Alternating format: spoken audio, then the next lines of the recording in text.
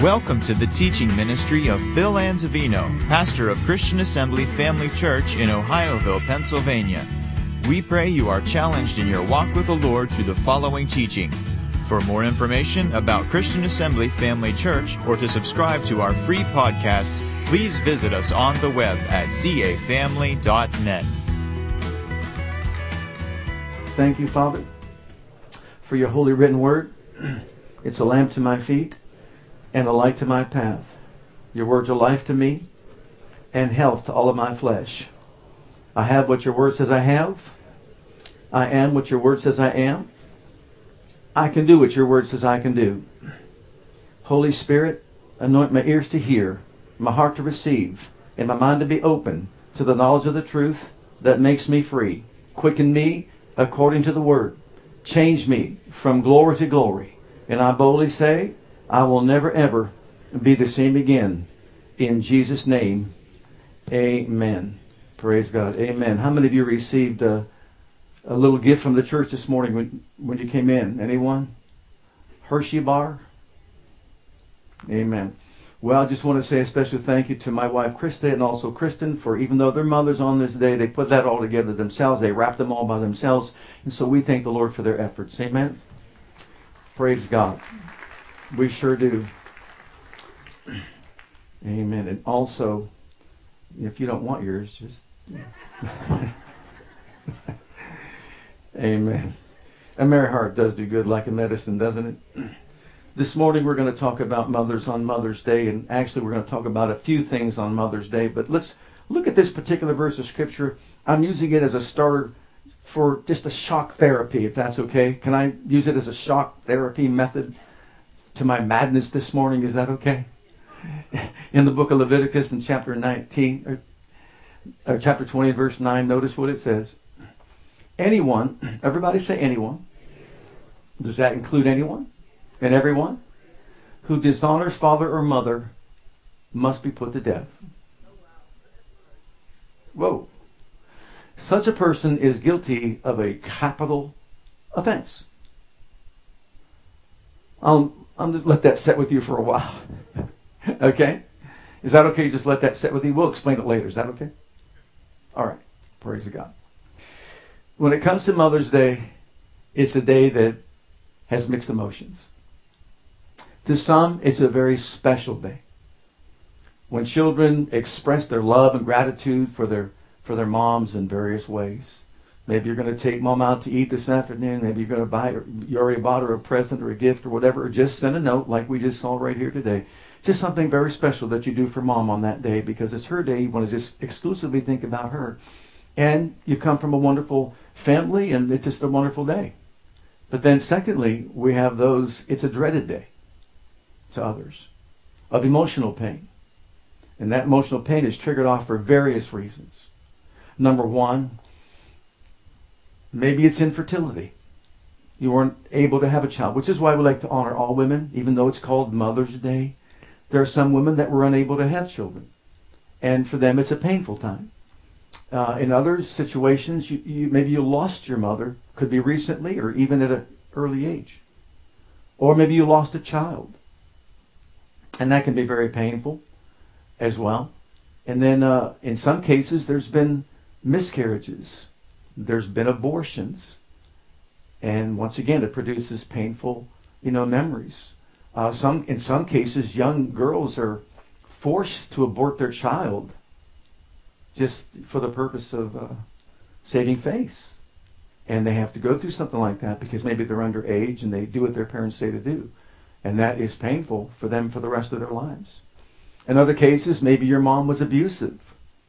Maybe she rejected you, didn't care about you, and so on. In other cases, maybe it's a child that's been rebellious, or maybe children that are rebellious. And as a result, it's not a happy Mother's Day. Maybe it's a very stressful or trying Mother's Day and painful. So we got a list of scenarios that go on and on. It could be that maybe you were, let's say, given up for adoption and you never knew your biological mother. And you spent a lot of time maybe even trying to find your biological mother, but there's a void that's in your heart, that's in your life as a result. So as you can see these many different scenarios, don't make it very easy for someone to put together a Mother's Day message that's really going to minister to all the people that are, affected by what today represents. So it's important that we understand that. But I'm going to do my best just to share a few things with you this morning. And the very first group I want to talk to is the brokenhearted. In Luke's Gospel, chapter 4, and verse 18, I've got good news for you this morning. It's actually great news. Luke's Gospel, chapter 4, verse 18. Look what it says. The Spirit of the Lord is upon me, because he hath anointed me. So the Spirit's anointing came upon Jesus to do what? To preach the gospel to the poor. He has sent me to heal the brokenhearted. Just want to stop right there. That's all I need to read. To preach the gospel and to single out the brokenhearted and do what? Heal their broken heart. We know that Jesus is a healer. He has arisen with healing in his wings. And it's not just physical healing. It's also emotional healing. And that Jesus came to heal the brokenhearted actually means he came to put the pieces of a shattered heart back together again. He came to bind up those wounds, to do what only God can do by his anointing, by his Spirit, by his power. I mean, thank God for all the methods that we might have to help people emotionally to get through trying times, but I believe the ultimate healing comes not from a pill or therapy. It comes from a person. And his name is Jesus. And he's here right now. And look at Psalm 147 verse 3, because it echoes the same kind of thing. It's exactly what Jesus said he came to do. Look at what it says, Psalm 147 verse 3. He heals the broken in heart, and he binds up their wounds. See, only he can do that. And no matter what has taken place on the inside of us, only he can heal it. And he's here right now. If we just stopped right now and just said, Lord, we know you're here. We've created a habitation for you. We know you're walking up and down these aisles right now. And we know what you're here for. To heal broken-hearted people. So no matter what the scenario might be that has affected you in your life, what's important on your end is to know this. It's up to you to present your heart to him for healing. It's up to us to do that. He's here to do it, but we have got to give him that opportunity to do it. And so no matter what you've been through, what you've gone through, his presence is here right now. Can we bow our heads and pray? Father, thank you for your presence among us. Thank you for Jesus, who heals the broken at heart and binds up every wound. You know each person's situation that's in this place today, whether they've encountered the storm of bereavement and have been attacked by grief for the loss of a child, or the loss of a parent, a mother, or whether there's been an abortion or a miscarriage, or whether or not there's been strained relationships between mother and child. Regardless of the situation, you are the healer. And we thank you right now for every individual person in this place affected by these scenarios. May your Spirit and may your anointing fall upon each and every one of these lives right now. And may there be a quickening of your Holy Spirit, healing the broken heart, binding up the wound, putting together the pieces of the heart back where they belong. Father, I thank you for manifesting your presence in this way and power in this way in the lives of each and every one. Hallelujah. Thank you for it. Now would you just go ahead and say, I just receive it. I thank you for it, Father. And from this day on, I'm just going to thank you for putting my heart back together again, putting my life back together again, and healing not just me, myself, but also any relationship that can be salvaged because of your divine intervention. Thank you for it, Father, in Jesus' precious name. Amen. Amen. Hallelujah. Continue on thanking him throughout the day, and I just believe his miracle power will continue to minister to your need. Now, secondly, a second group, just to share some insights from moms from the Bible, biblical mothers. and wives that can be helpful to women today, mothers and wives as well. We can get some insights, learn some insights about things that we need to be aware of with regard to our walk with God and our position in our home. Number one, let's look at Eve. Eve is first. We know that she's the mother of all living, we're told. We know that she's the first wife and first mother. We know that. But she had no example to follow other than the fact that she was created in the image of God. And the first thing that we see is this, that the feminine qualities in a woman's life are really a part of the characteristics of God himself. You see, the full image of God is not found in a man only, but in a man and woman, because he made man both male and female. And so not only did he take, you could say, the rib out of Adam, there was also that part that he constructed in the woman that represents a part of his own personal image and his characteristics. And so the full image of God is found in the male and a female. When you put those two together in marriage, you could say you've got the completed image of God right there. And so that means that we need each other. We need one another. I heard something that was just awful just the other day. It was a program they were talking about some things as far as marriage is concerned. And you think about children being reared up in a society today, our culture today, and the way it's leaning and the direction that it's heading in. And you know what the conversation was about? It was about this. We're possibly getting to a place to where people will come together and they sign a marriage contract that they'll stay together for 5 years. And after the 5 years, if they just can't make it, if it just doesn't seem feasible to continue on, then it's okay just to dissolve the relationship, and that's all there is to it. So they won't be under any obligation whatsoever to each other. Can you imagine being a child that was born to a union like that, and you're living in your life in a situation where you don't know if your mom and dad are going to stay together because of a contract that they signed? That's what's happening in our society today. Because you see, I believe that the world is trying to influence people in the church. But the church should be influencing the way people think in the world. So imagine that. But we learn from Eve certain things. Another thing that we learn from Eve, if you're a woman out there, and really it applies to all of us, is the fact that it's important to protect the heart, no matter who you are, from deception. We know from the very beginning that deception was the number one tool of Satan to destroy the life of people, the lives of people. And he's not changed his MO. He is still doing that today, and she was deceived. We're told emphatically in Scripture that she was deceived, which brings us to another point. Why was she deceived? She did not consult God.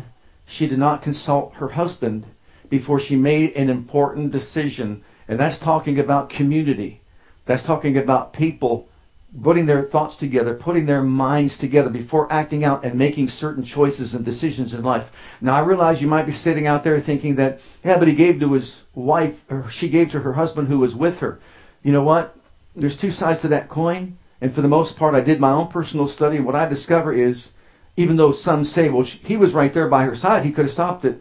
If you really study the Scriptures out correctly, you know what you'll find out? He wasn't by her side. Not at that moment. Just think this through. When God came to them and said, what's going on? Why are you hiding yourself? Adam, what did you do?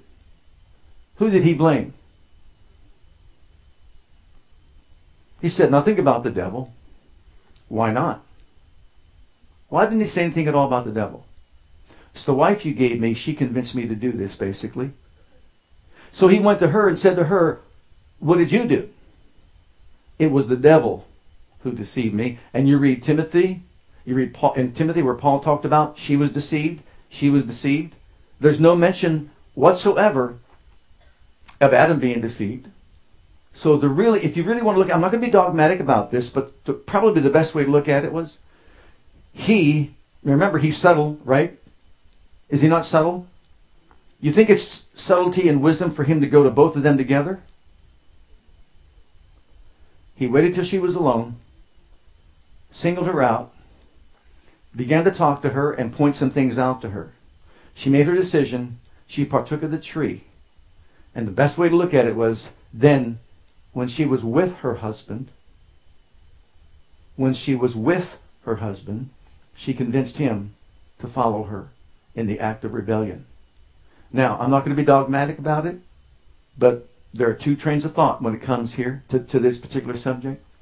She should have consulted God first of all, and she should have consulted her husband second of all, or together. Remember, he visited them in the cool of the day every single day. Should she not have gone and said, you know what? I've been getting this information from the serpent. Heavenly Father, Adam, what do you think? What's going on here? And boy, she would have been told the truth.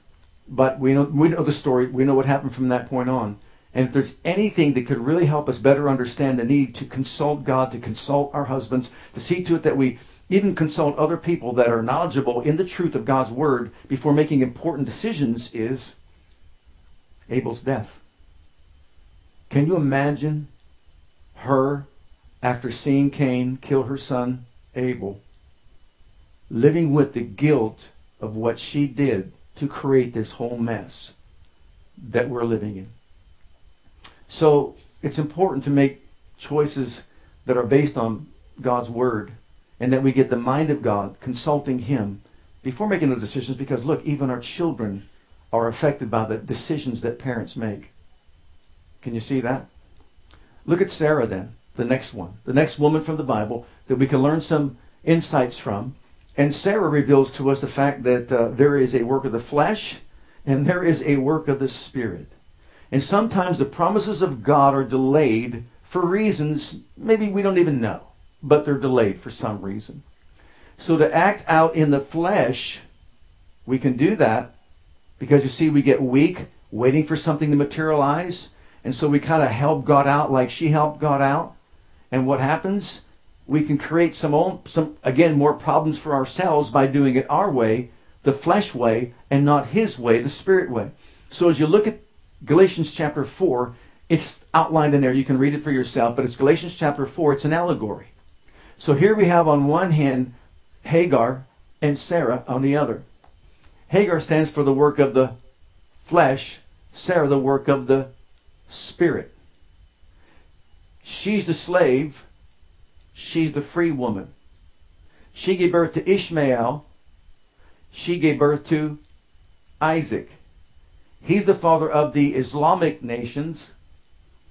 He's the father of Israel. Jacob came out of Isaac, Israel. One stands for the law, the other one stands for grace. So we see that her decision to act out in the flesh had consequences that opened up the door to a persecution within the home, which is why Hagar and Ishmael had to leave. But what persecution is still happening today between the Islamic nations and between the nation of Israel. And this has been an ongoing thing ever since that decision was made. Is it not true? So one was a work of the flesh that opened up the door to things that are detrimental to not just individual families, but also the whole nation. So we learned those things from her. And then we have Hannah. And what a delight it is to study the life of a woman who, no matter how long it took, never gave up on her dreams. So no matter where you're at, don't ever give up on your dreams when it comes to the things that God has for you. We know that she longed for a child, but she also recognized that if God were to give her a child, it would be because that child who belongs to him would be dedicated back to him. And so she made a decision to live her life in such a way so as to, if God would give her a child that she so longed for, she would see to it that she helped this child find and fulfill the will of God for his life. And that's exactly what she asked for. And so what does that teach us today? The value and the importance of godly mothers and wives to instill within their children truths that will help them better understand how to find and fulfill the will of God for their lives. And of course, she followed through, which means what else do we learn from her? Honor your vows that you vow before the Lord. So she was a woman that dreamed big. She was a woman that had patience over the period of time that, of course, she was denied. But then she followed through on her vows. When God did his part, she did her part. And thanks be to God, Samuel became a leader in all of Israel, and God used him as a prophet in a mighty way. What a wonderful thing that we can see happens here when we dedicate ourselves to teach our children the ways of God. And then we have Lois. Everybody know Lois? The mother of, we say Eunice. I think it maybe in the Greek it's Eunice. The mother of Timothy. And what do we learn from her? The value of teaching our children the Word of God as from a youth. Because you remember when Paul wrote to Timothy and said in 2 Timothy chapter 3, as from a child you have known the Holy Scriptures, which are able to make you wise unto salvation. Well, where did he learn the Scriptures? From your mother Eunice and your grandmother Lois. So Lois passed on to the next generation a knowledge of God's saving grace, who passed on that knowledge to her daughter Eunice, who passed on that knowledge to her son Timothy. And what happened? Timothy became a pastor, and he began to pass on that same knowledge to multitudes of people because he knew the saving grace of God. He had the knowledge of salvation. He was wise unto salvation.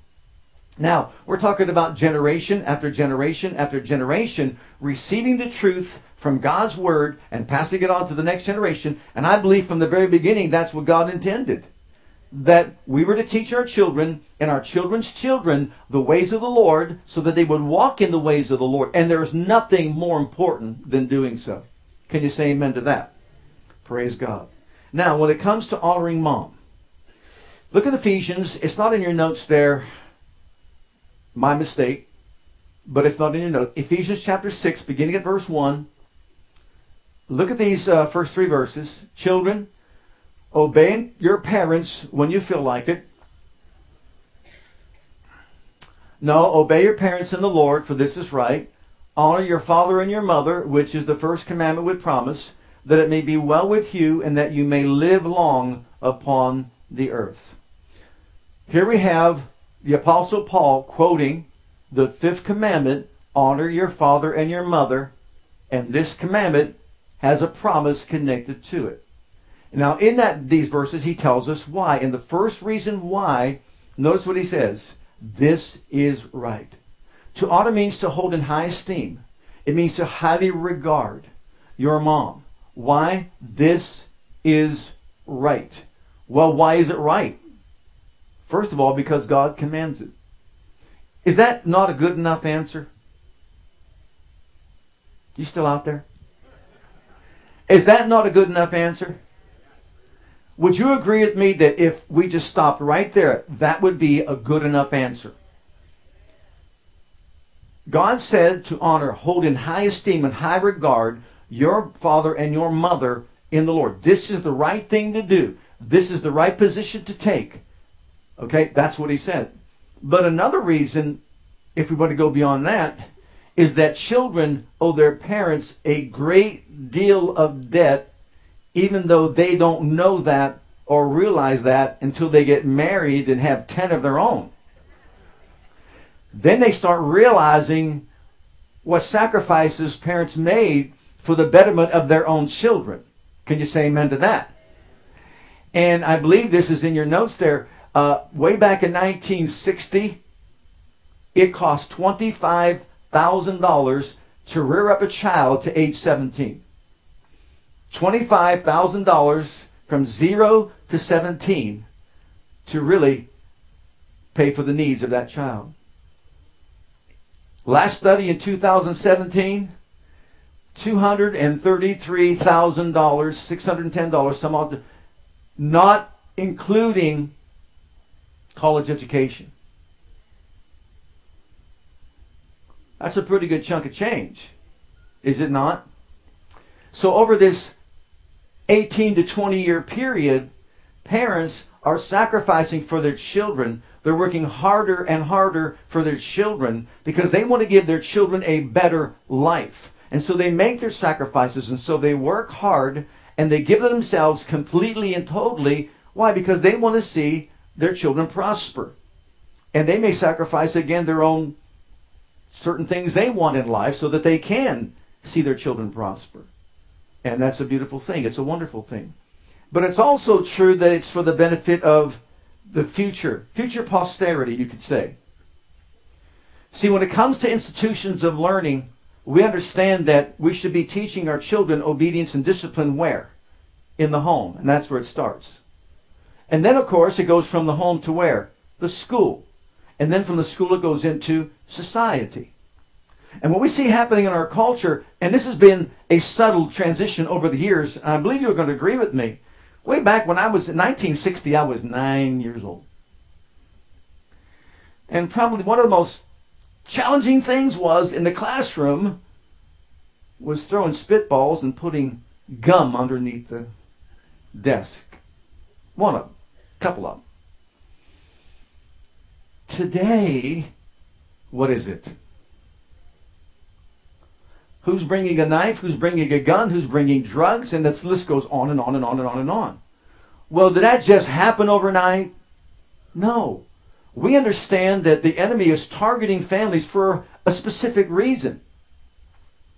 If he can mess up the family, he can mess up the society, the nation. Our nation is strong when we're not divided. So he targets the home, and what does he do? Creates friction within the home. Parents getting too busy to invest in the lives of their children. In many cases, not any fault of their own, just the way society is going, just the way our culture is, just having to have to work 2 jobs and 3 jobs just to make ends meet. But it starts with the demise of the marriage. And then it continues with the demise of children's lives, where they're not being taught discipline, they're not being taught obedience in the home. And so that when they go off into school, well, schools, teachers can't do anything. Their hands are tied.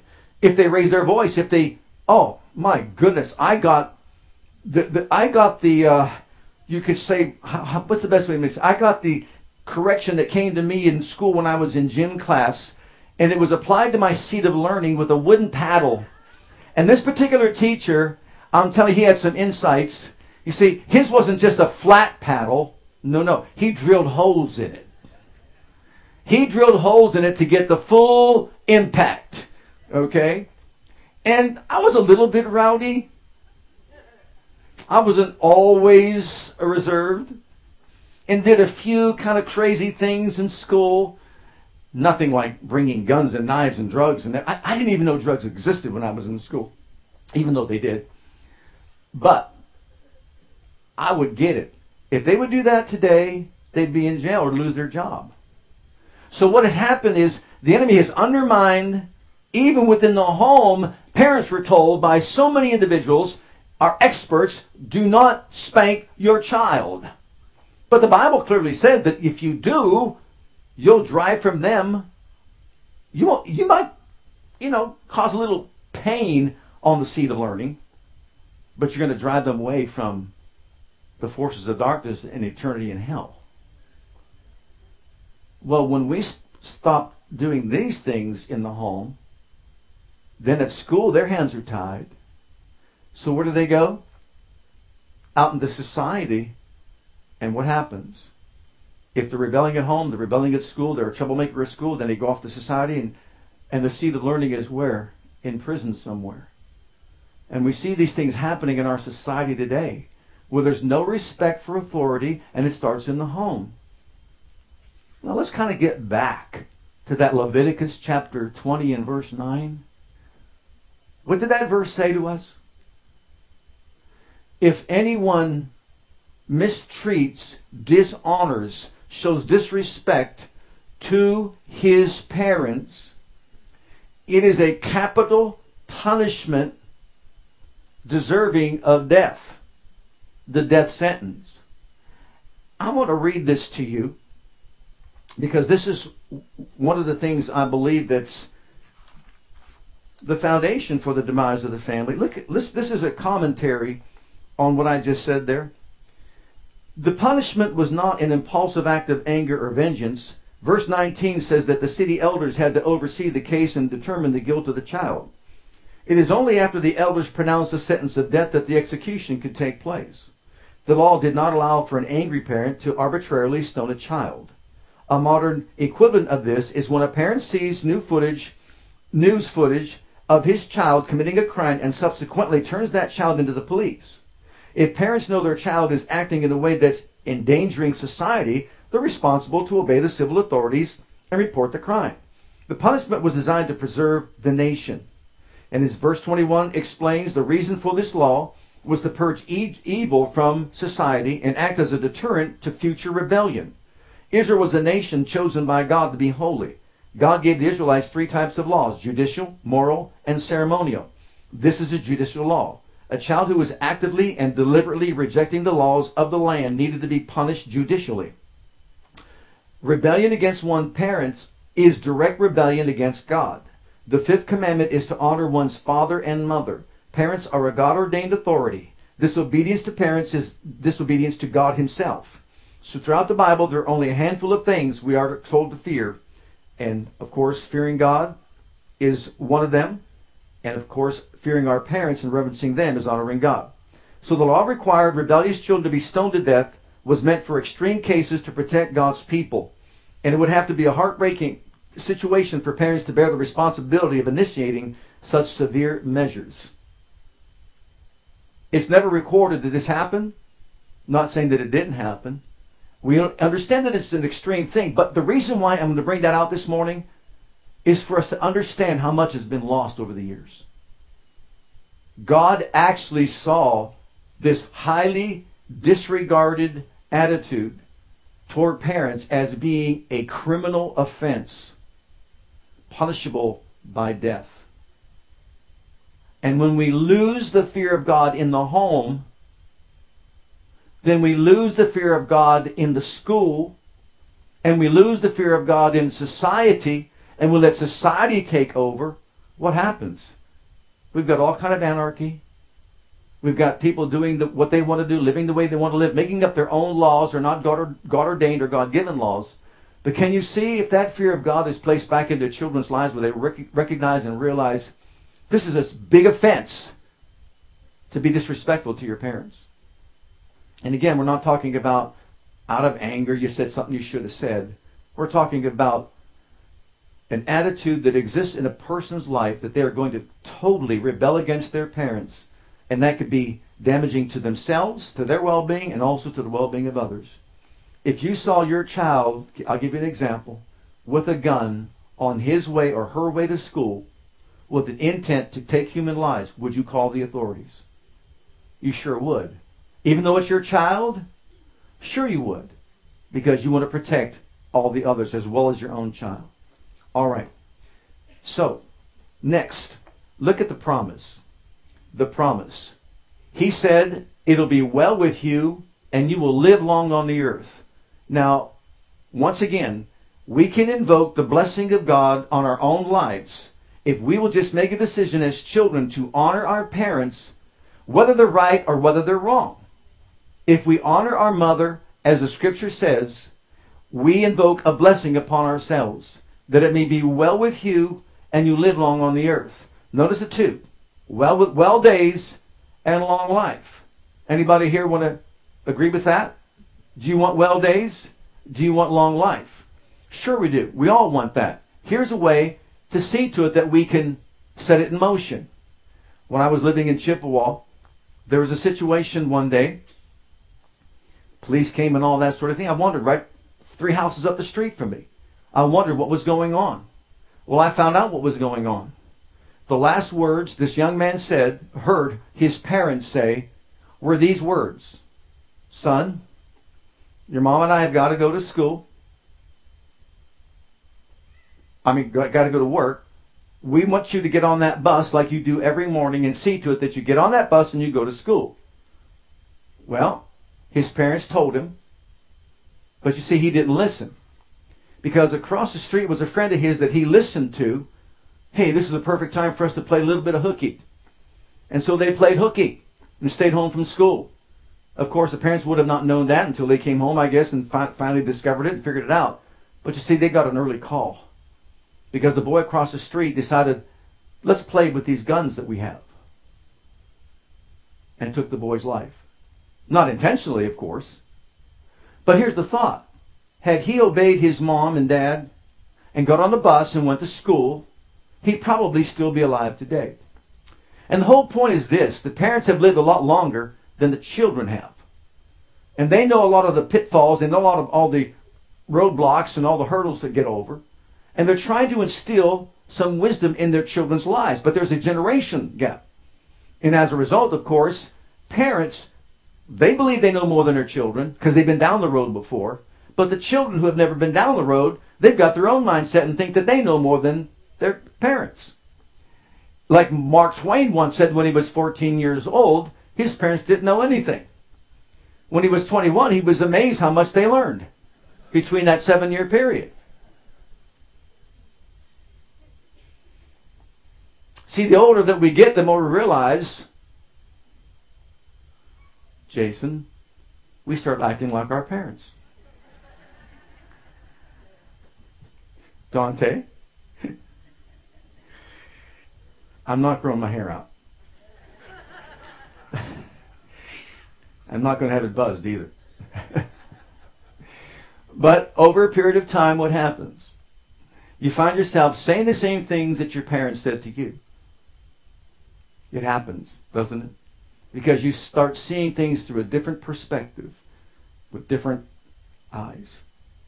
So it's important that we realize that we can set in motion the blessing in our lives for well days and long life if we learn to respect our children, our parents, and obey them, whatever it is they tell us to do. And how are we going to do that? This is our final point. How? How will we do that? Well, I believe the scriptures reveal to us certain things. In that verse 1, Ephesians 6:1 says, how to honor your parents. Obey your parents in the Lord. Obey. Obedience is the first way. Obedience. Make a decision that I'm going to obey my mother and my father. Even if I feel as though they're wrong, I'm still going to be a person that obeys, because obedience is better than sacrifice. And if you're a young person and you're warring with this thing, look, you can set in motion spiritual laws for your life. And these spiritual powers go beyond the natural world that you live in. But you can set in motion these spiritual laws that will help you in this life so that God can have his hand upon you to protect you, to deliver you, to help you. By making a decision to honor your parents, you understand you're honoring God in a powerful way. Because he sees it so valuable and so important that he says, look, if you don't, it's a criminal offense, punishable by death. Imagine that statement that God is making. Is God being cruel? Is God being mean? Absolutely not. But he knows more than we all know, right? He knew that a mother and a father would lead their child down the right path. And if they would be obedient to do what they're instructed to do, it's going to be well with them. Now, I don't know about you, but my parents told I'll never forget my mother one time. You know, it's amazing. I didn't even know what some of this stuff was. They said, if you ever find yourself at maybe a gathering with some of your friends and they offer you a Coke, don't drink it. Don't drink it. Your parents ever tell you that? Don't drink it. Well, why? Because they might put some drugs in it. And then they got you. Can you imagine that? And here I'm thinking these things in my mind. This is something my mother told me. Of course, you don't want to offend your friends when you go to someone's house or anything like that. But it does make you say, oh, thank you, I'm okay. I'm not thirsty. It's okay. I appreciate that. Thank you for the offer, but it's okay. They're always trying to steer us in the right direction, in other words. So that we take the right path, we make the right decision, we do the right thing, so that we don't get into trouble. So that we don't get involved in drinking and driving and causing an accident and that sort of thing. They're always trying to lead us down the right path. And so when we make a decision to obey our parents in the Lord, for this is right, we invoke a blessing upon our lives. It is well with us, and we live long on the earth because we don't make decisions where our lives can be taken from us prematurely. And that's exactly what God knew, and that's why he said, obey your parents in the Lord, for this is the right thing to do. So the number one thing that you and I can do is to be obedient to our parents. Look at Luke's Gospel, chapter 2 and verse 51, and this is the life of Jesus, who is our example. And remember, he's the perfect child. And he went down with them and came to Nazareth and was subject unto them. He was subject to his parents. This is when they found him in the temple. And they said, where have you been? We were looking for you. And when they found him, they said, you got to come with us. He was subject to them and went with them. But his mother kept all these things in her heart. He was saying, look, I'm about my father's business. But since you're saying for me to come, I'm going to come with you out of obedience and respect for you. So he respected his mother unto the very end when he made provision for her. Did he not? Before, when he died on the cross, he said, John, you take care of her. So he was concerned about her up to the very end of her life by making provision for her. Did you ever think about this? Like a little light bulb went on. You think that might be a main reason why John they couldn't kill? He had to take care of Mary for a long time. He was the only one that was not killed by a martyr's death. Next, number 2, attitude.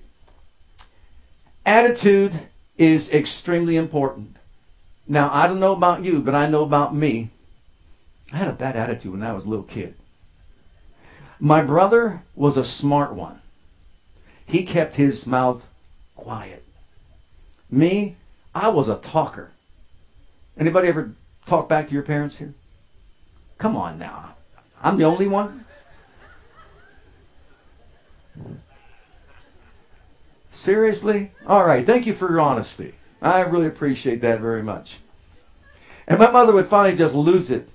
You see, I've told you about these ventures that I had with my mom when I would run down. I thought I had it made. I would run down to the basement. We had a Cape Cod house.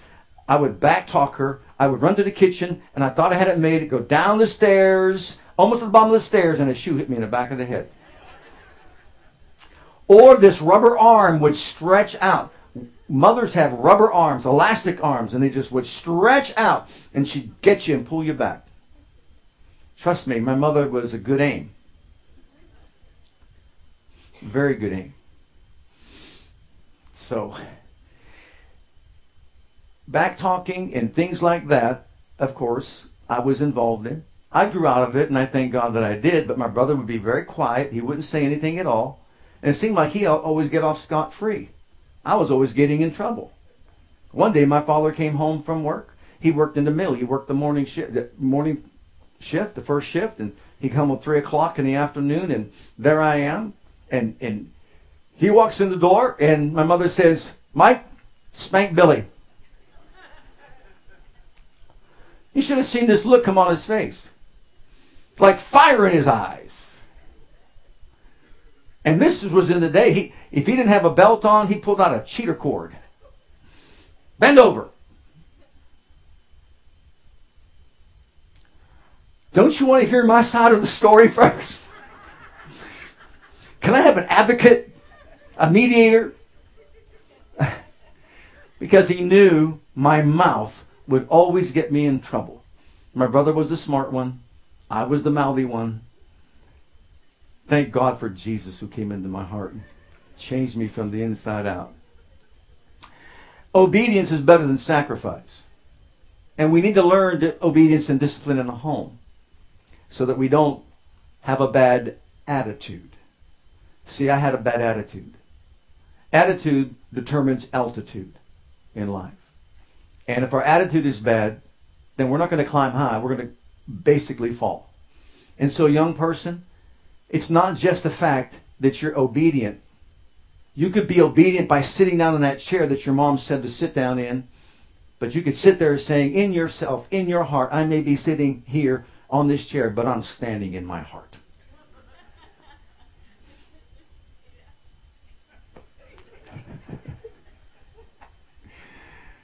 I may be physically sitting, but I'm standing within. Now, you don't have to show your hands. Tell me you haven't done that. You did it, but no part of you wanted to do it.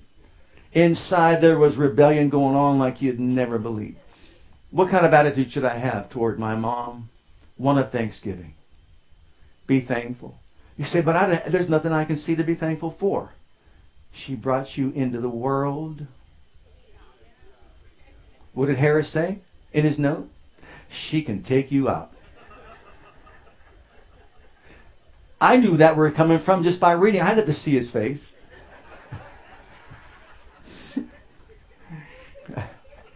Am I right? Aaron, did you ever hear that? Yes, I brought you into this world. I can take you out. My point is, there are reasons for you to be thankful that you have a mother that loves you, that cares for you, that is here for you, that provides for you, or whatever. But if anything, be thankful because you've been instructed to in the Word of God. And you can change the whole atmosphere of your relationship. But then also, show honesty. Show honesty. Honesty is so absolutely important in the life of a child because every child wants to be believed by his or her parents. And if you mess with your integrity and your trustworthiness by telling lies and maybe not always the full truth when it comes to situations, then you lose trust and integrity when it comes to your mom and dad. Oftentimes I'll just say, take the bathtub and fill it up with water, and that's absolute trust and integrity. And they don't doubt you for one moment until you tell about 3 or 4 or 5 lies and the water begins to come out. You're at school and they're defending you to the hilt, but then the teacher comes along and shows evidence that they were lying, they weren't telling the truth, and this happens time and time and time again. It gets to the point to where the bathtub is half full of water. And now your parents don't believe what you're saying because you violated their trust. And so to get the trust back into the water back into the bathtub, you got to put it in one spoonful at a time, and it takes time to regain trust and integrity. And so it's so important to realize it's your integrity. It's who you are. You know, God can't lie and God will not lie. He swore by an oath he will not change, which is why I say in covenant talk, God cannot, God will not alter the word that's gone out of his mouth, so we can anchor our souls. We can trust him. We can believe in him, and that he will do everything he said he would do. That's God. And what does he say about us? We should also be the same way. That my word is really me. If I said I'm going to do it, I'm going to do it. If I'm going to be there, I'm going to be there. You can trust me, Mom. You can trust me, Dad, and they'll have your back. But it'll be hard that if you violate that trust, look out. They will know what to do. And then finally here, attention. And we're going to close with these scriptures, and I'll tell you what, this is really meaningful to me today more than ever. By giving them, number one, being thankful, by seeing to it that you're obedient to them, an attitude of thanksgiving before them, and integrity. But then here, number 3, attention. Give them attention. We live in a rapid-paced society, a time right now when it seems like as though we're so busy that we don't have time for each other even within the family. And that's not a good thing. But notice in the book of Leviticus chapter 19, and this is in the New Living Translation of the Bible, stand up in the presence of the elderly and show respect for the aged. Fear your God. I am the Lord. Let's look at that one more time. Stand up in the presence of the elderly. Show respect for the aged. Fear your God. I am the Lord. Honoring the elderly is showing reverence for the living God. And too often in society today, what it seems like as though that when people get older, and this is a sad scenario, this percentage, I just did a study and found out 70% of the elderly that are in nursing homes do not receive visitation on a regular basis from their children. Only 30% in nursing homes get the attention of their children.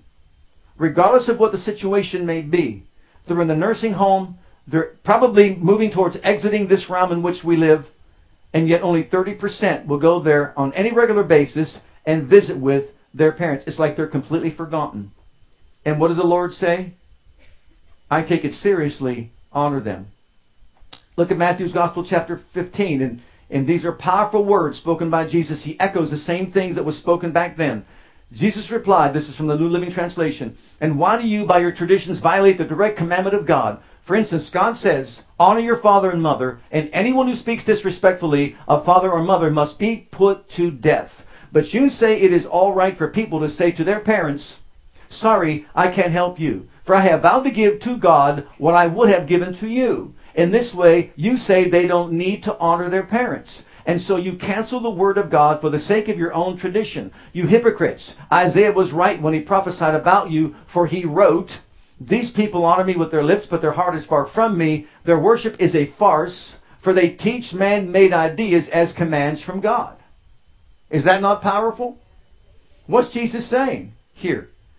Honor and respect your parents. Okay? Because look, you're saying in order for them to escape the commandment of God, it's okay to give all your resources to the temple. For temple worship, you're giving to God because God's greater. But you can't now care for your parents that are elderly who took care of you all your life. And you're not going to do that. You've got an escape clause. You are invalidating, he's saying, the Word of God for your own traditions. And you know what else they were doing? This is what a belief was back then. They would give it all their inheritance, all their estate, they would give all to the temple and all the priests and all that, knowing that they would be invested for them and they can get it back indirectly around the corner. Now, what a sad scenario. And they wouldn't give to their parents to help their parents in their most mature years of life. And Jesus was infuriated. And then Proverbs chapter 20, and we'll close it with this. Proverbs chapter 20 and verse 20. Whoso curses his father or mother or disrespects father or mother, his lamp shall be put out in obscure darkness. In other words, he's going to stumble through life in darkness and wonder why he can't see things clearly in life. And so these scriptures reveal to us the need for all of us to go back and begin to live life the way God intended, that we honor him first. And notice that verse of scripture. If it's Exodus chapter 20 and verse 5, I believe it is. It's the first commandment with promise around verse 12. It's the commandment of promise. Honor your father and your mother. The first 4 deal with our relationship with God. You could say the last 5 deal with society. And in between those, what do you have? Honor your father and your mother. Because you see, it comes from God to parents, and then from the children to society. And that's what he put in the middle of it. See to it. So a young person out there, honor your mother today. Not with just a physical gift, but with obedience, integrity, seeing to it that you have a good attitude, and most importantly, give them attention that they need throughout their lives, especially in a ripe old age. You know, my dad's in a nursing home right now, and I probably get there 3 times a week to get up there to be with him, to see him. We saw him yesterday. And it's not always a good situation when you see, you know, your parent like that. And sometimes he recognizes me, sometimes he doesn't. Sometimes he knows my name, and sometimes he doesn't. But you know what? I wouldn't miss being there with him for anything in the world, because they deserve anything I can give. They took care of me when I came into this world, and I want to be there to take care of my parents as well.